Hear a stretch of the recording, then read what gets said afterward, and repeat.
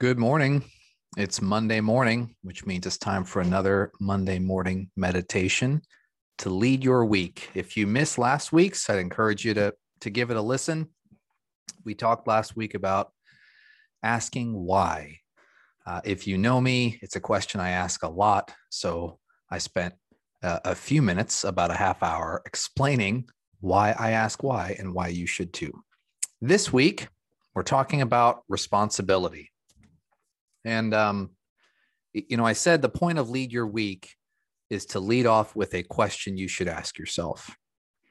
And there's a lot of things you could ask yourself in terms of responsibility, but the number one question, the one that matters the most, I think, is how will I take responsibility? I like to think I've asked myself this question before, and I think I have, but I want to talk about, I think a week ago now, maybe a week and a half ago, where I absolutely had to ask myself this question again. And the answer did not come immediately. It did not come quickly. I had to spend some time interrogating myself, thinking through my emotions, my motives, to really come up with an answer that would be productive, not just for myself, but for the people I could influence and I could affect. And it has to be positive, right? Ideally, the result of your taking responsibility for something in some capacity, that result should be positive for the people you can affect. So my wife, Maggie, is an amazing person. She's an amazing partner, an amazing mother. And one of the things she does really well as my partner and friend is call me out. And so the other day, about a week and a half ago, I think, she asked me, she said, a lot of the content you put out, not all of it, but a lot of the content you put out comes across negative sometimes.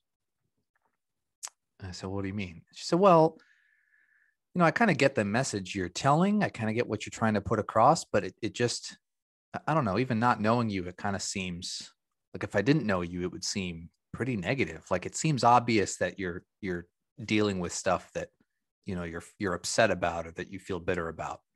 And I just wouldn't want your whole thing, your whole platform to be negative all the time. And, I nodded, I said, okay. And if you've never listened to the podcast before or never seen anything that I've put out before, either as part of Enabled Word or connected with our Enabled Leader and Leaders of Influence coaching programs, you may not know I'm former military. So I'm coming off of 13 years active service in the Air Force. Happy I did it, proud to have been able to do it, but now am moving on for a variety of reasons. One of which was just, it was time for me to move on from the organization. I'd gotten to a place where I wanted to lead and mentor in a different capacity. And the military was no longer the right spot for me. I'm not here to downplay the military's value. I'm not here to downplay any of the people I worked with. It was simply time for me to move on. But I have since, in the last few months at least, been more open about my own frustrations with life on active duty. I have many friends who share some of those frustrations. If you could probably hear my one dog in the background. Let me make an adjustment here.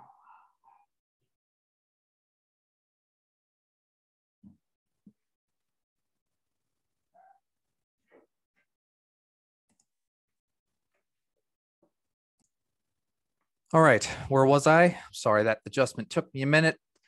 Frustrations. So I had frustrations. Some of my friends and coworkers had frustrations, and so I would write about them. Wrote about them, shared about them, and tried to, best I could, use those frustrations, those frustrating moments, those situations where my commander and I butted heads, my coworkers and I butted heads, where I thought the organization wasn't living up to its standard or whatnot.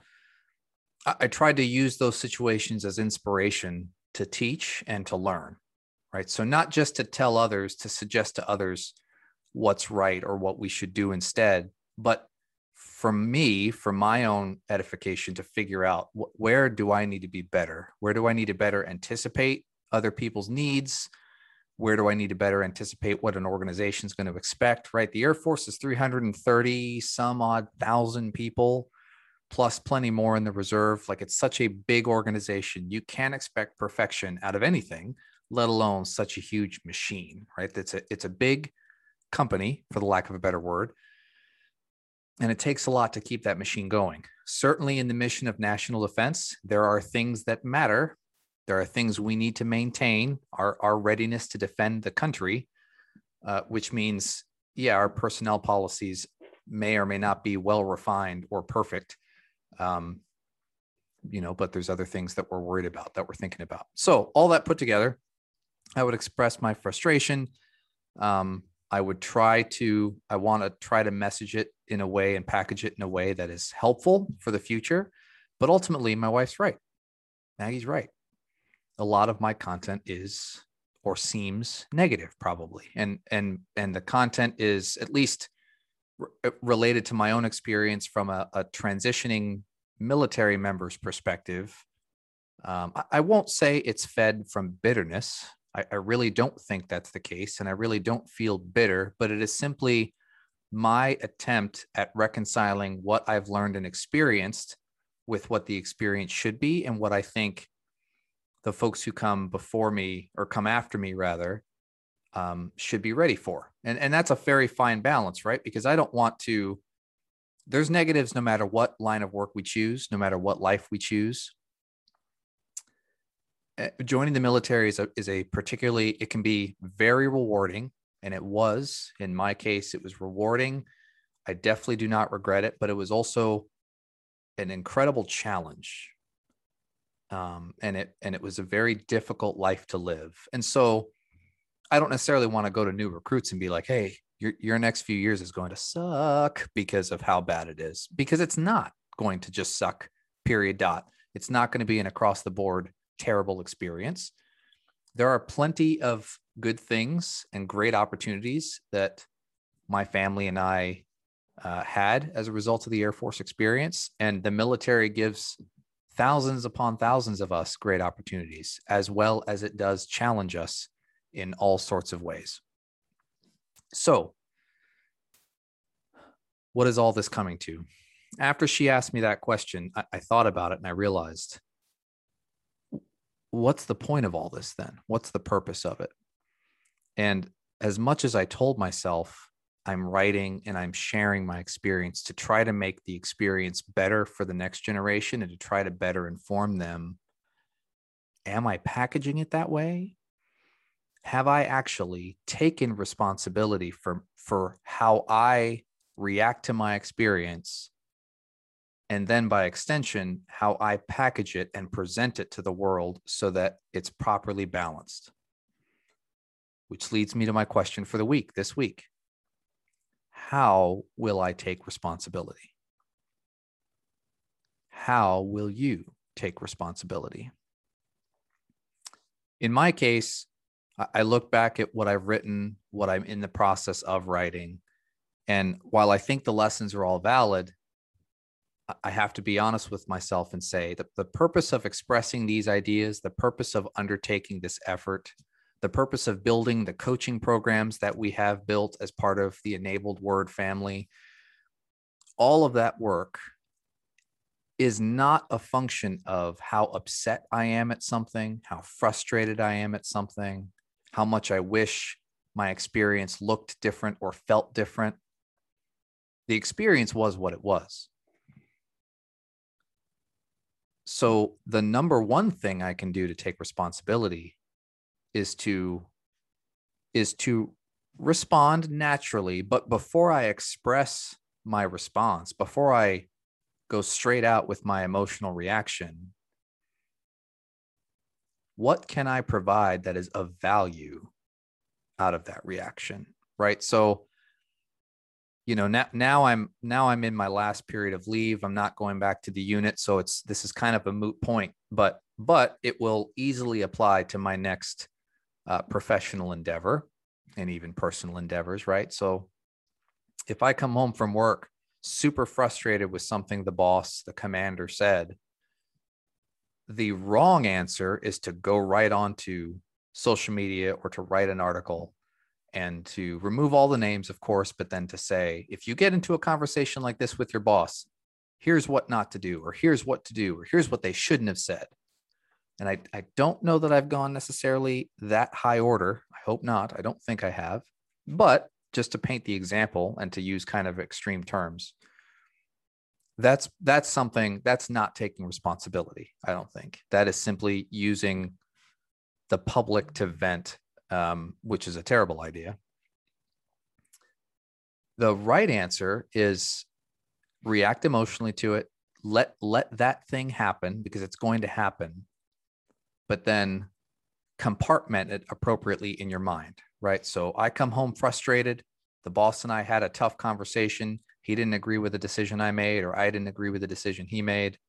Okay, I'm all pissed off. I'm frustrated. I'm angry about it, whatever. I come home, vent to Maggie, maybe vent to your significant other, vent to the dog, and after that few minutes goes by and they've glazed over. Okay. Yep. Okay. Got it. Get past this. What actually matters? The conversation itself probably doesn't matter. Does the decision matter? What did you disagree about? Why are you upset? Why did you react the way you did and not in a different way? What's the lesson in that? Then after that, it's probably worth taking a couple of days to think about it. So in my case, coming off of the military experience where I am frustrated, where I am upset, just spending all of my time writing about how terrible of a place the military is doesn't do anyone any good. For one, it's not true. It's not. But point number two, it does not provide a full picture. And all it does is maybe provide temporary emotional release, but it provides no value. Even if there's other people out there that are like, yep, that's right. It does suck. That's not really valuable to them either, because those folks that might just be jumping on the bandwagon aren't growing. They're not necessarily learning anything. It just becomes clickbaity almost. And that shouldn't be the goal. The goal should be to better inform the next generation, whoever's coming behind us, so that they do better, right? What did I learn about what I should have done? That's what I need to talk to you about. That's what I need to write about. That's what I need to make a video about. That's what I need to share in the next podcast episode. That's what I need you to get. I don't care if you know that I was angry or upset or frustrated.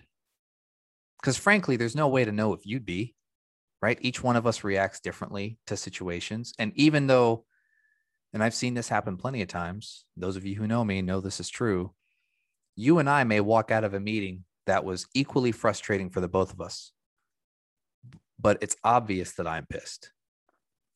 Just obvious, right? I wear my emotions on my sleeve. Whereas you, the mature one of the two of us, you're controlling your emotions, right? You're properly detached and you say, well, that was dumb. We're going to have to figure our way through that one. Something to that effect, right? In the meantime, I'm just fuming and silent. Now, I'd like to think I've learned over time how to do that less, how to be less of that guy, but I still fall into that trap. The truth is I still fall into that trap. But I'm not in a position in that moment to teach anyone anything or to share anything with anyone. After a few minutes, once I've made it to that next step where I can say, okay, that was not a good moment. What I should be highlighting, why wasn't that moment a good moment? But in particular, what did I do to make that moment not good? What did I not do? What did I fail to do to make something happen? That's what I should be sharing, right? What are the lessons I learned about this experience that if I had known them when I first started would have made the experience better? Not necessarily for me, but for the people who trusted me, for the people I was asked to lead. What would have made their experience better working for me, working with me? That's what I should be sharing. That's what I should be focused on. And to be perfectly honest, that's what I intend to focus on from here on out. How will I take responsibility? Military members sacrifice a lot. And I will be the first to admit that their family members sacrifice just as much, if not more. Right? When we deploy as a missileer, I deployed to the middle of the United States. Pretty safe, 80 feet below ground, doing an important job. It was an important mission, but it is a different working environment than Afghanistan, Iraq, any of the deployed locations that we're in now. It's a different world. But in either case, when the individual deploys, right, you're neck deep in the job, you're focused on stuff. And oftentimes it can be fun to be doing the job. And I'm not trying to glorify combat. I'm certainly not trying to glorify the suffering that happens in combat. But when we are together with our brothers and sisters in the unit, it can be a lot of fun. It's a very strong bonding experience. But while we're out there doing the job, our families are still at home doing their jobs and taking care of the household, taking care of children, if there are children involved, taking care of the pets and the cars and all the things that can go wrong at home. So our families sacrifice even more than our service members do. So our million plus service members across all the branches are guardians of the American experience. They take an oath to support and defend the Constitution of the United States. And they are really, in many cases, putting their lives on the line daily to support and defend this democratic experiment. So, as a service member who is hanging up my own uniform, joining the ranks of the civilian world, the regular world, how will I take responsibility? I think the number one thing for me that I need to focus on, that I should focus on, is I now must be a guardian for them. So we ask our service members, we ask of them a lot.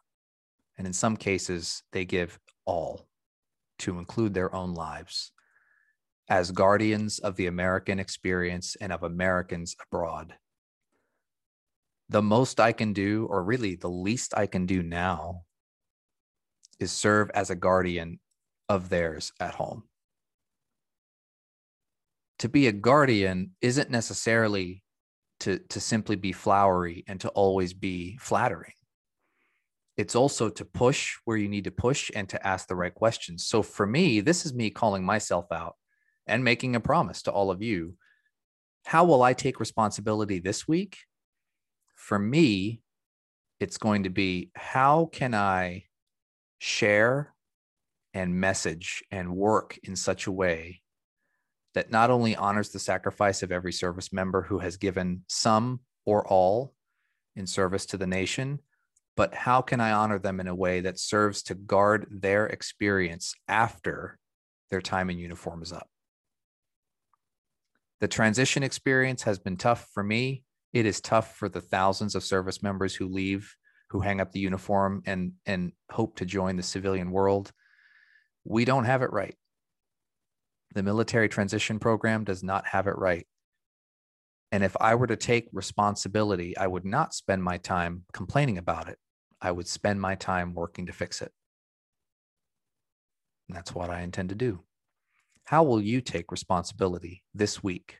Doesn't matter where you work. Doesn't matter the industry. Doesn't matter how old you are. Leadership is not based on a job description. It's not based on how long you've been doing the job, whatever it is.